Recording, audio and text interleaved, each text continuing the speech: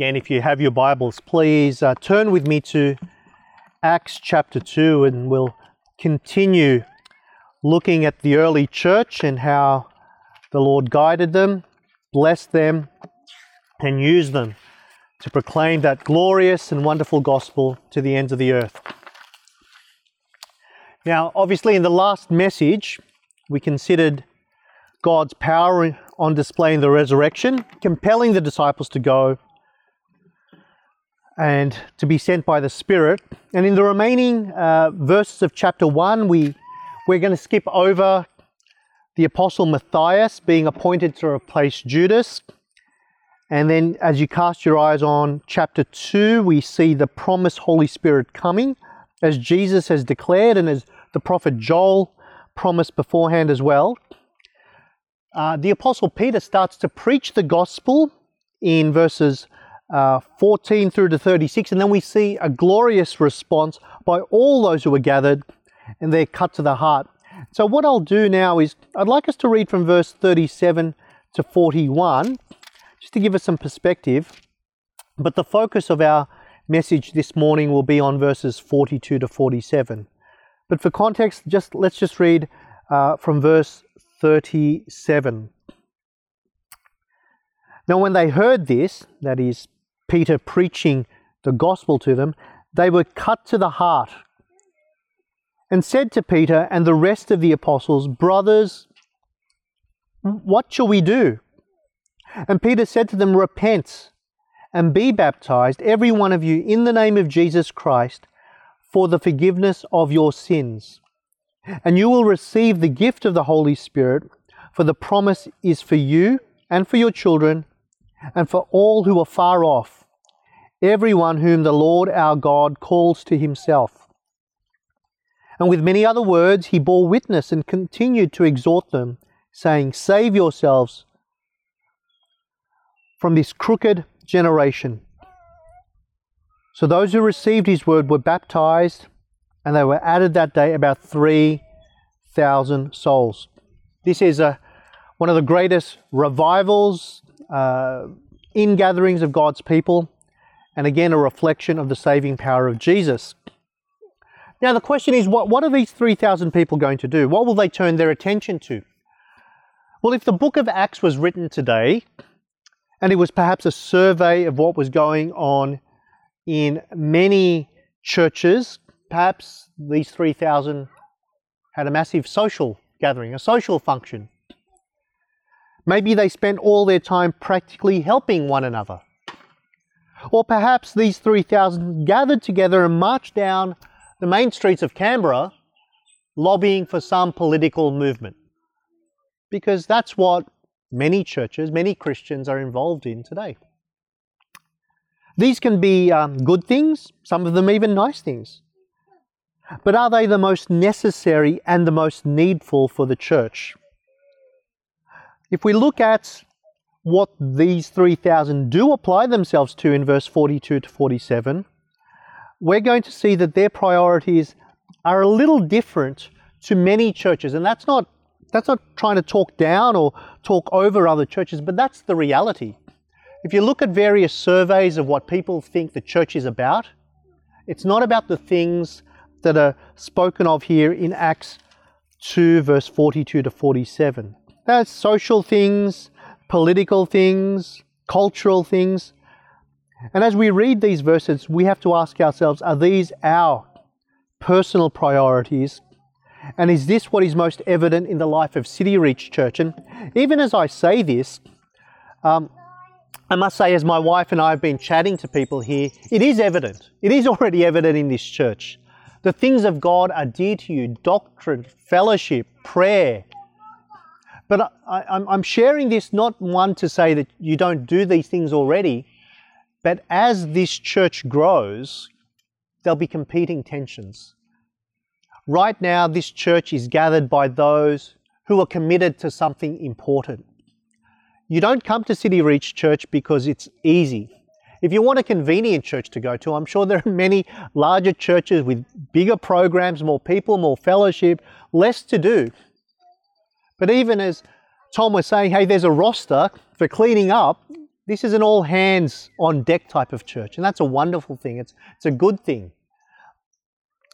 But as the church grows, as I say, there'll be many pressures on this gathering, this congregation, to go in a million different directions.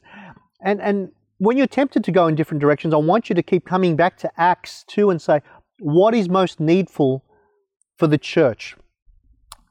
And so firstly, what is needful is we're going to look at 4 or 5 things. The first thing we see here is that they are devoted. They are devoted. And actually, I think we'll just read verse 42 to 47. And they devoted themselves to the apostles' teaching and the fellowship, to the breaking of bread and prayers. And all came upon every soul, and many wonders and signs were being done through the apostles. And all who believed were together and had all things in common. And they were selling their possessions and belongings and distributing the proceeds to all, as any had need. And day by day, attending the temple together and breaking bread in their homes, they received their food with glad and generous hearts, praising God and having favor with all the people. And the Lord added to their number, day by day, those who were being saved. The first thing we note here is that they were devoted. They were devoted. And this word means that they were earnest, they persevered, they were constant, they were diligent, they attended, they adhered closely to, they were instant in and waiting upon one another.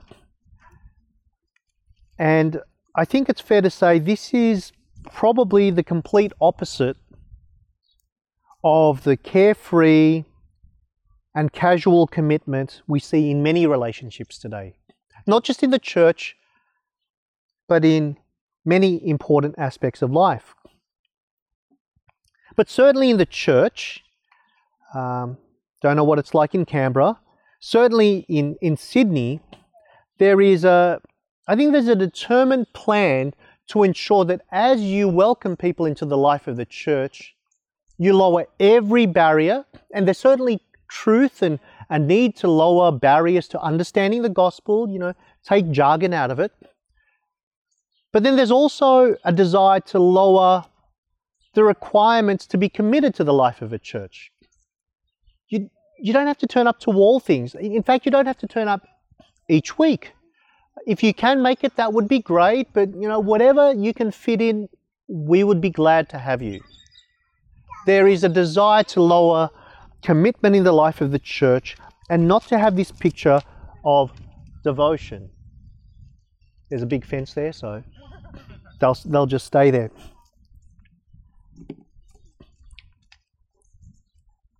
But I think that betrays something. It betrays that we misunderstand the Great Commission. Because what does it say in the Great Commission? It says, go and make converts of all nations? Or does it say something else? It says, make disciples. You see, conversion, in some people's thinking, is a one-off event. If you make a decision for Jesus, then you're saved and you're added to the kingdom, and that's the end of it. If you repent of your sins and trust in Jesus, justified by faith alone, then you're saved and all is good. But Jesus doesn't say make converts. He says make disciples. And to be a disciple, yes, it involves conversion, but it requires ongoing sanctification. We're not saved by good works, but we are certainly saved for good works. And so I think it's wrong and unhelpful for churches to say to be a Christian is you can be as committed as you want to be in the life of the church. Because I think our commitment is a reflection of our understanding of God's commitment to us. And God's commitment to us is never casual, it's never indifferent, it's never carefree. God's commitment to us is to the point of death of His Son.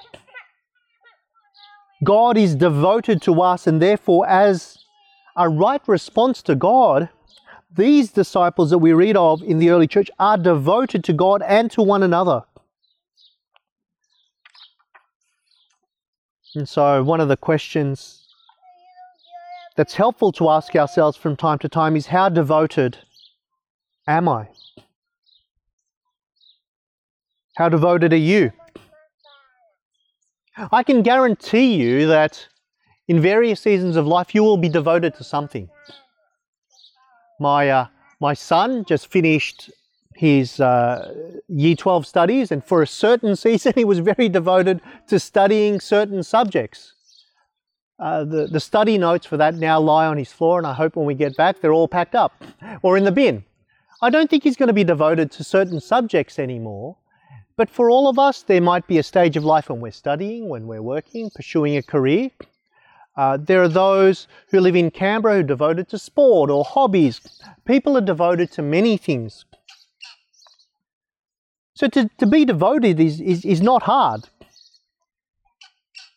We're all devoted to something. But if our devotions are to something other than the things of God, then perhaps we've been infected by this notion that it's easy to believe. We can't take Christianity too seriously. Or perhaps you have been devoted and at times you're a little bit less devoted. Sometimes we're hot, sometimes we feel cold, sometimes we're a little lukewarm, and we know that our Lord and Saviour has some fairly strong words to say about that in Revelation. And if I can put this in a polite way, please don't be a Christian spitball. Don't be one that's vomited out from the mouth of God because we go hot and cold from time to time. And for that to occur, then we're going to have to guard our hearts, walk humbly with our Lord, and we're going to have to humbly watch over each other's hearts, and that can only happen in community. So what were these 3,000 devoted to? The first thing we'll note is that they are devoted to doctrine, the apostles' teaching. See that in verse 42? They were devoted to the apostles' teaching. Now, doctrine in many Christian circles has a bad name. They often say doctrine divides. You know, just love people and just tell them about Jesus. But then the question has to be, which Jesus are we talking about? Is he God? Is he man? Is he a type of God? What type of man? Is he just a perception of man? Is he an eternal Jesus, or did he only come into existence at his birth? Oh, and what is it to love? Is it just how we feel? You see, love, who Jesus is, other important things in the Bible, these are all doctrinal issues. And we see in the book of Acts and in church history that doctrine has two effects. It does unite. It unites those true in the faith, those born again, those who love their Lord and Saviour, and it also does divide. It cuts off and it separates those that are not true, those who are unhelpful, those who are divisive, those who would cause damage to the life of the church. So doctrine weeds out false teachers. It marks out heretics. Doctrine unites in truth and separates from that which is false. I don't know how you think about doctrine, but I think of doctrine as food. Tobias knows how much I love food. And you can see how much I love food. It doesn't matter whether you're functional about food or you're really passionate about food. All of us put attention to food. Esther puts a lot of attention to food. But you just think about how much effort the average person puts into preparing a meal just daily, even if it's just pouring out cereal and putting some milk in there or some toast. How much people look forward to maybe trying a new restaurant or going out. We all delight in food in some way, shape or form. But what does Jesus say when he's tempted by the evil one and he's been in the wilderness for 40 days? So he's really hungry. If there's anyone that's looking for food, it's Jesus. But what's Jesus say? He says, well, man doesn't live by bread alone, but by every word that proceeds from the mouth of God. He's not saying food's unimportant. He's actually saying God's word, that which God speaks is revealed. That's even more important to me. That's what I crave above food. And so here's a litmus test for all of us. The amount of effort, what we look forward to, is it spending time in God's word, to listening to the preaching of God's word, reading good Christian books that enhance our understanding of God's word. Well, here it's evident that the disciples, these 3,000 disciples, are hungry, they are craving, they are devoted to the apostles' teaching. They're gathered publicly in the temples, but they're also meeting in homes. So they're unashamed to study God's word in public square, but they also bring it back to their homes. What were they studying? It wasn't just Paul's epistles, because they didn't have Paul's epistles at this time. They delighted in some of the things that we struggle to delight in, and that is the Old Testament. As Jesus, as you know, was on that road to Emmaus, he took his disciples and said, look, this is me. So he would have taken them through the Psalms and the Proverbs, Chronicles, Esther, Nehemiah, Ezra, and all these places speak of Jesus. And so sometimes we struggle with the Old Testament because we fail to see how it points us to our Lord and Saviour. But as much as I spoke about the resurrection, where do you think we learn most about the cost of Jesus' sacrifice on the cross? I dare say it's in books like Leviticus. We look at Jesus dying on the cross as a simple one-off, it's done. But when you think of the intricacy, the attention, the blood that was shed in Leviticus, and then you combine that with Hebrews and say, now it is finished. It's places like that that we realize truly he is the Son of God. But not only was it the Old Testament they looked at, the apostles were specifically appointed to continue to reveal to the church God's will for them. These 12 men, and remember Matthias has just been appointed. Why was Matthias appointed? Well, Matthias was appointed because it says they needed to choose someone who had been there since Jesus' baptism, through all his ministry, witnessed his death and the resurrection.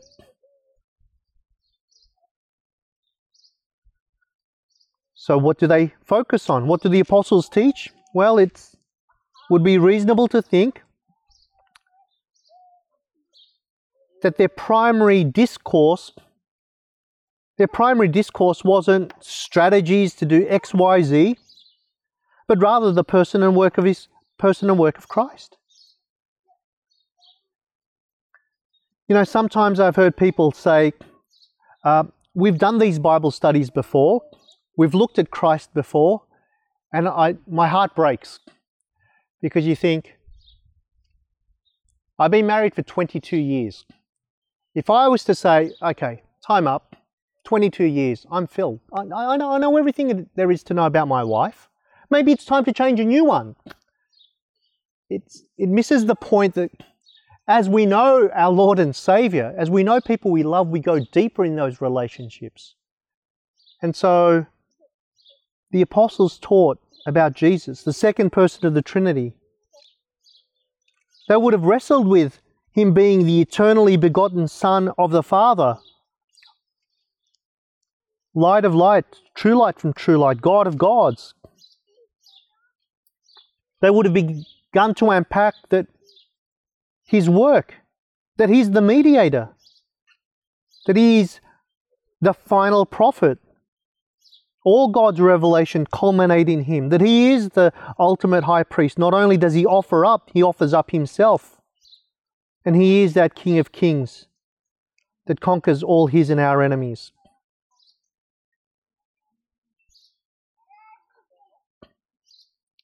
But then the apostles also would have taught on other things.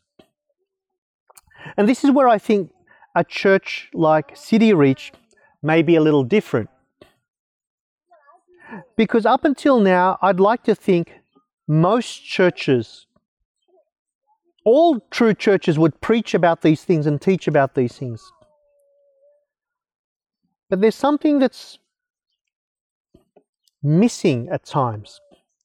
You know, in Acts 20, when Paul leaves the Ephesian elders, he knows he's unlikely to see them again, and he's saying his tearful farewell to them. He says, he calls God as his witness, and he says, I'm innocent of man's blood because I have preached to you the whole counsel of God. I've preached to you everything, all that you need to know. And the reason I say that this can be tricky sometimes is because this all of a sudden introduces the dreaded secondary issues of doctrine. Secondary issues.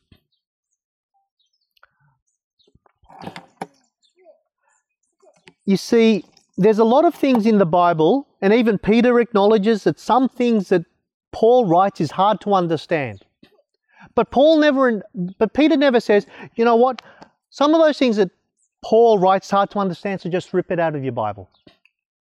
In fact, all you need to do is maybe just keep John 3, chapter 3, or just keep all the red letter parts. You see, when we say all Scripture is God-breathed, there's no jot nor tittle in this that is unnecessary or not needful. Now, some of it may be hard to understand, but all of it is necessary. All of it is necessary for our salvation. But you might go, all of it necessary for salvation? If you have a limited view of salvation, that is just penal substitutionary atonement, then I say you have a small view of salvation. Salvation speaks also of being adopted in God's family, of being sanctified, of being glorified, being prepared for good works. And so you need to be a church that delights in a whole counsel of God ministry. So as you organize your church, you will have membership according to what Scripture teaches. You will have church officers as Scripture teaches. You will have members interacting with one another as Scripture dictates. Marriages will submit to God's Word. Parenting, how we work on Mondays, Tuesday, Wednesday, every day of the week, will be under Scripture. All of these things, incidentally, aren't found in John 3. So if you have a small view of salvation, then I fear you're going to miss out. You're going to miss out that the gospel applies to all of life. And so you want to be in a church where as you invite your friends and you're looking at an obscure passage, you say, we're going to trust God that He has given us all that we need, and we will rightly wrestle with it as Jacob wrestled with the angel until the Lord blesses you. Because friends, we live in a day of convenience, don't we? One where we live on Parramatta Road, and if I gave you directions to my house, I would give it using signposts called McDonald's. I say it's the third McDonald's on yet. There's fast food places all throughout Sydney, and it's not just the Golden Arches. But all these things speak of convenience, drive-through, instant fast food. And at the end of the day, you can get a dinner box for the family. And yes, it's cheap, and yes, it's affordable. But at the end, you feel leaving like you've eaten, but you're unsatisfied. I'm very thankful that there is a movement to more thoughtful eating, don't you think? Like long lunches, home-cooked meals, banquets and feasts. And to me, I would love to see more of that, moving from sort of Twitter theology to deeper things where men have wrestled with the things of God and come up with historical creeds and confessions and catechisms. I know that you guys are very familiar with some of those things and know they're not above Scripture, but they are the work of men who've thought deeply about these things, and to sit and to read and to digest, that is like, to me, a long table with your friends. You get these wonderful men around you teaching you things that they have considered about God. We will confess that we have various streaming services in our home, mainly around sport, because we've got 3 teenage boys. We have lots of bandwidth on our internet, so the boys watch things, but we do encourage them to limit that, because I say, in eternity, none of us will be watching Netflix or sport or surfing the web. And although we will be perfected, we will still be considering the great subject of God. Because ultimately, even if we are perfected, we're still just perfected creatures. And we'll still be marveling at our Creator and marveling at the great work He has done for us. So it'd be good for us to get a head start. Think of this as boot camp for heaven. Let's start thinking more about apostles' doctrine. But not only this wasn't just an incubator for those with big craniums. They were devoted also to fellowship. Notice that. They were devoted to the apostles' teaching and fellowship. If I did a word association game in many Christian circles, you say fellowship, they go, oh, can I get you a hot beverage, a cup of tea or a coffee? Maybe some biscuits.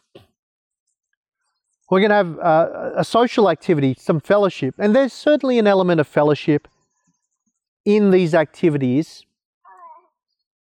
But I think we're missing something if we think church is just a holy version of, I don't know, does Belconnen have an RSL? I'm sure they do. Some social club. We're not just holy RSLs.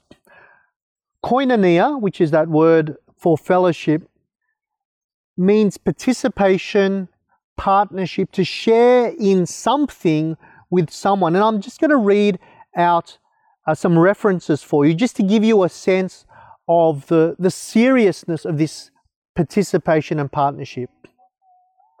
In 1 Corinthians 10:16, it says that they have fellowship or partnership in the body of Christ, the blood of Christ in the Lord's Supper. And so Christian fellowship, there's a solemnity, a seriousness about it. It's not simply social mingling. In Romans 15:26 and 2 Corinthians 9:13, it speaks about a koinonia, or a contribution for the poor. There were some material needs in, not in their local church, but in other churches. And so they were helping another church. There's a church plant in Melbourne that we've had some dealings with, and they're transitioning one from the other. And there was a financial need there, and the members at Stanmore said, let's support them financially. And that is, although we haven't seen them, we haven't met them, there is a partnership, there is a true fellowship with one church with another. In Philippians 3:10, there is a koinonia, or a fellowship in His sufferings. And it reminds us of our union with Christ in His sufferings. And even as Tom prayed earlier, we can expect suffering. And the flesh says, I don't want to suffer. But the gospel reminds us that is a blessing because in some small way we are sharing with Christ in his suffering. So friends, fellowship it's solemn, it's serious, it's tangible, and there's often material sacrifice involved. Now, I know that sometimes it's hard. It's hard to gather regularly with God's people.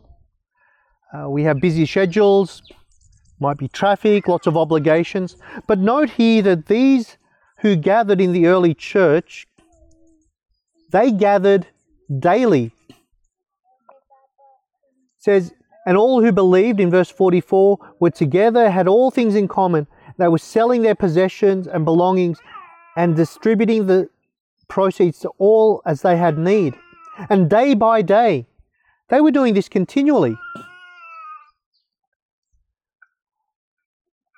Now, with our modern eyes, and particularly our Western eyes, and what I mean by Western eyes is I had a friend who came from another part of the world, and I said, what are some things that you notice that are different here? And he said this really interesting thing. He said, there's less public space here and more private space. Everyone has more private space and less public space. And what's the impact of that? He says there's less community here. People live in their homes. People live to themselves. And even if they have a high wall or no wall, they're still by themselves. Thought it was an interesting observation. Here they shared everything in common. And to us it may look a bit cult-like. But I think we are reading this from a filter of Western individualism. We are saved individually, we're saved one by one, but we are added to a body. And certainly in 1 Corinthians and Romans, it says that we belong to one another.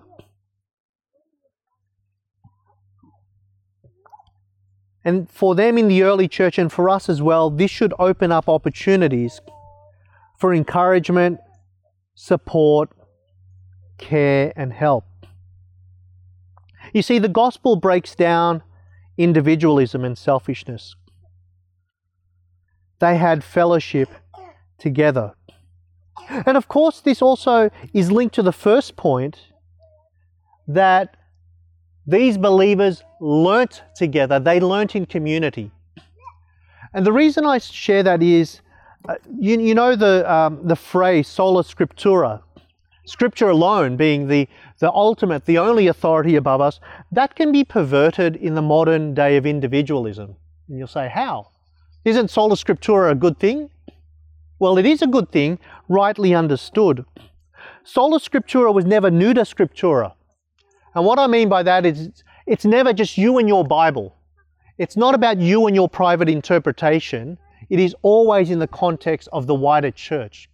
You think you've got a new learning about Jesus and you're the first one? Don't do a PhD on that, because PhDs are about novelty. Novelty in, maybe novelty in other aspects, but not in theology. It's good to learn together. And as they're having fellowship, they're learning about the things of God together. Just some brief applications from this fellowship point. If the last 2 years has taught us anything, technology like this, Zoom, live stream, virtual meetings are certainly convenient. But they are a poor substitute for actually being together. I know that if you had your church camp, if this church camp was, hey, to save some money and to save on fuel because it's 2 hours from Canberra, let's just set aside 48 hours. We'll get a Zoom license for perpetual online, and we'll circulate the schedule so that at this time Tom will talk to us, and at this time we'll all get Maggi noodles and we'll all have a meal together. Certainly cheaper, certainly more convenient, certainly easier for those with young kids trying to get them to sleep. But I think we all understand we'd miss out on something very important. What you do over this weekend, what you do week by week, is critical for healthy church life. The second question I have is, who do you have most fellowship with? Who are those that you would ask for help if you needed assistance? Those who've been in our church for a longer period, when they need help, they instinctively ask people from the church for help. And I think that's a wonderful thing. Those who are newer, they've got to learn that being part of our church family, it means that you do actually have a family with all the crazy aunts and uncles and weirdo cousins. That's our church, if you ever visit Stanmore. But if you've joined a church, over time, I think it would be fair to say that the people you ask for help are those who you are most closest to. Those you spend more of your social hours, and of course you've got to work Monday to Friday or whatever it is, but when you have free time, as it were, who do you spend time with? I often give the illustration at our church to the kids of salad dressing. You know, I'm a chemist. Salad dressing primarily is composed of two parts. An oily part, could be olive oil, some sort of oil, and an acidic part, like balsamic vinegar or something like that. Salad dressing, French dressing, Italian dressing, it's all vinegar and oil. You stick it in an object, and you know what happens? It's just like there's two layers. So what do you have to do? You've got to shake it up. And so for a season, you can't see what belongs to what, but over time, it will separate. Oil goes with oil and the vinegar goes with the vinegar. And so I'd ask you, who do you naturally gravitate towards? If you naturally gravitate towards God's people, that's a good thing. But if you naturally gravitate towards the world, if your fellowship, if your deepest relationships are with the world, then you might want to reconsider where you're most comfortable in, of the world or amongst God's people. Do you prioritize, guard, and prize fellowship? Do you enjoy spending time with believers? And not just here. I mean, maybe you have to pack up and clean up where you meet. I mean, there's joy. There's joy to be had taking out the garbage, setting up chairs, putting away the AV. Now, more briefly, I just want to focus on two more points. Here it says they broke bread. Verse 46. And it's Ben, isn't it? Ben asked me last night, hey Mike, what's the breaking of bread mean? Is it the Lord's Supper? And I said, I don't think it is. It could mean that, and certainly that's what comes to our mind today, but the breaking of bread as a Lord's Supper thing really came on later. Here the context shows that they're actually eating food and receiving food with gladness in their homes. And this shouldn't surprise us or shock us, because the theology of food in the Bible is quite prevalent. Take, for example, first sin was through food. I mean, you know, there wasn't a banquet, but there was sin that brought food in. But quite often when there is a picture of friendship and peace, to symbolize that, you think about the patriarchs, they eat food together. Even today, I know some people are preparing for marriage. Who's that? Andrew, you're preparing for marriage, right? You're just going to have a wedding ceremony and then everyone go home? If you're a wise man, economic man, that's the best thing to do. But no, usually there's some sort of meal. Even if it's a light meal, there's refreshments, there's something to mark birthday parties. Who has a birthday party and they just play games and have no food? It revolves around food. It reminds us of life. And it reminds us of friendship and peace. And this is significant because when we eat, when we celebrate, we do that with family and friends. We don't usually sit with enemies. You sit with your family. And as they ate together, their hearts were glad, they rejoiced, they worshipped. Now, I was mentioning this to Tom a moment ago. In Sydney, there are special services and organisations that specialise in collecting unused food, excess food, wasted food. We live in a day and age with so much abundance and supply. I know it's getting more expensive to buy food, but realistically, we have more food to do with, and we have more food than previous generations. And I take an interest in sociology and research trends in things like housing, and from what I can see, there's a trend as well in housing. Our houses are getting bigger, but the number of kids we're having is reducing. So in effect, we're having bigger homes with less people in them. I don't get a sense that in the early church, they had 2.8 kids, 5 bedrooms, all with en-suites. In fact, they were probably subsistence farmers that were struggling to put food on their own table. They were all probably shared or cramped in one big room living together, and yet they showed hospitality one to the other. I think we have to ask ourselves in the modern church why we, with so much, are often reluctant to have people in our homes. And this is very different to meeting up for coffee in a cafe or going out for a Thai restaurant or meeting in a pub for a meal. It's very different having someone in your home. Who was it was talking about authenticity and being genuine? I can't remember who it was. But I think it marks authenticity to have people in your homes. Because guess what? The toilet seat's still up. It's probably not dirty. The laundry's still on the floor. Kids' socks and clothes everywhere. By all means, clean up if you can. But to have people in your homes opens up vulnerability. And for us, we've certainly seen lots of gospel opportunities. A healthy church not only studies doctrine together, not only has fellowship together, they have food together, they have each other in their homes. And then the final thing here is note that they devoted themselves to prayer. Breaking of bread and the prayers.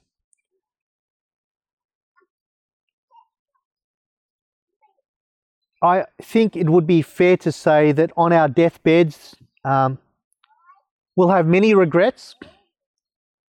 One of those regrets will not be, I should have spent more time in the office. None of us will say, I wish I'd spent more time at work. But many of us will say, I wish I'd spent more time in prayer. And yet we're anxious about staying back at work or getting to work early or getting this report done, but we're less concerned about our prayer life as individuals. Look, this is something we all struggle with. Pastors struggle with it. The tyranny of the urgent. You've got to get sermons done. You have to administratively.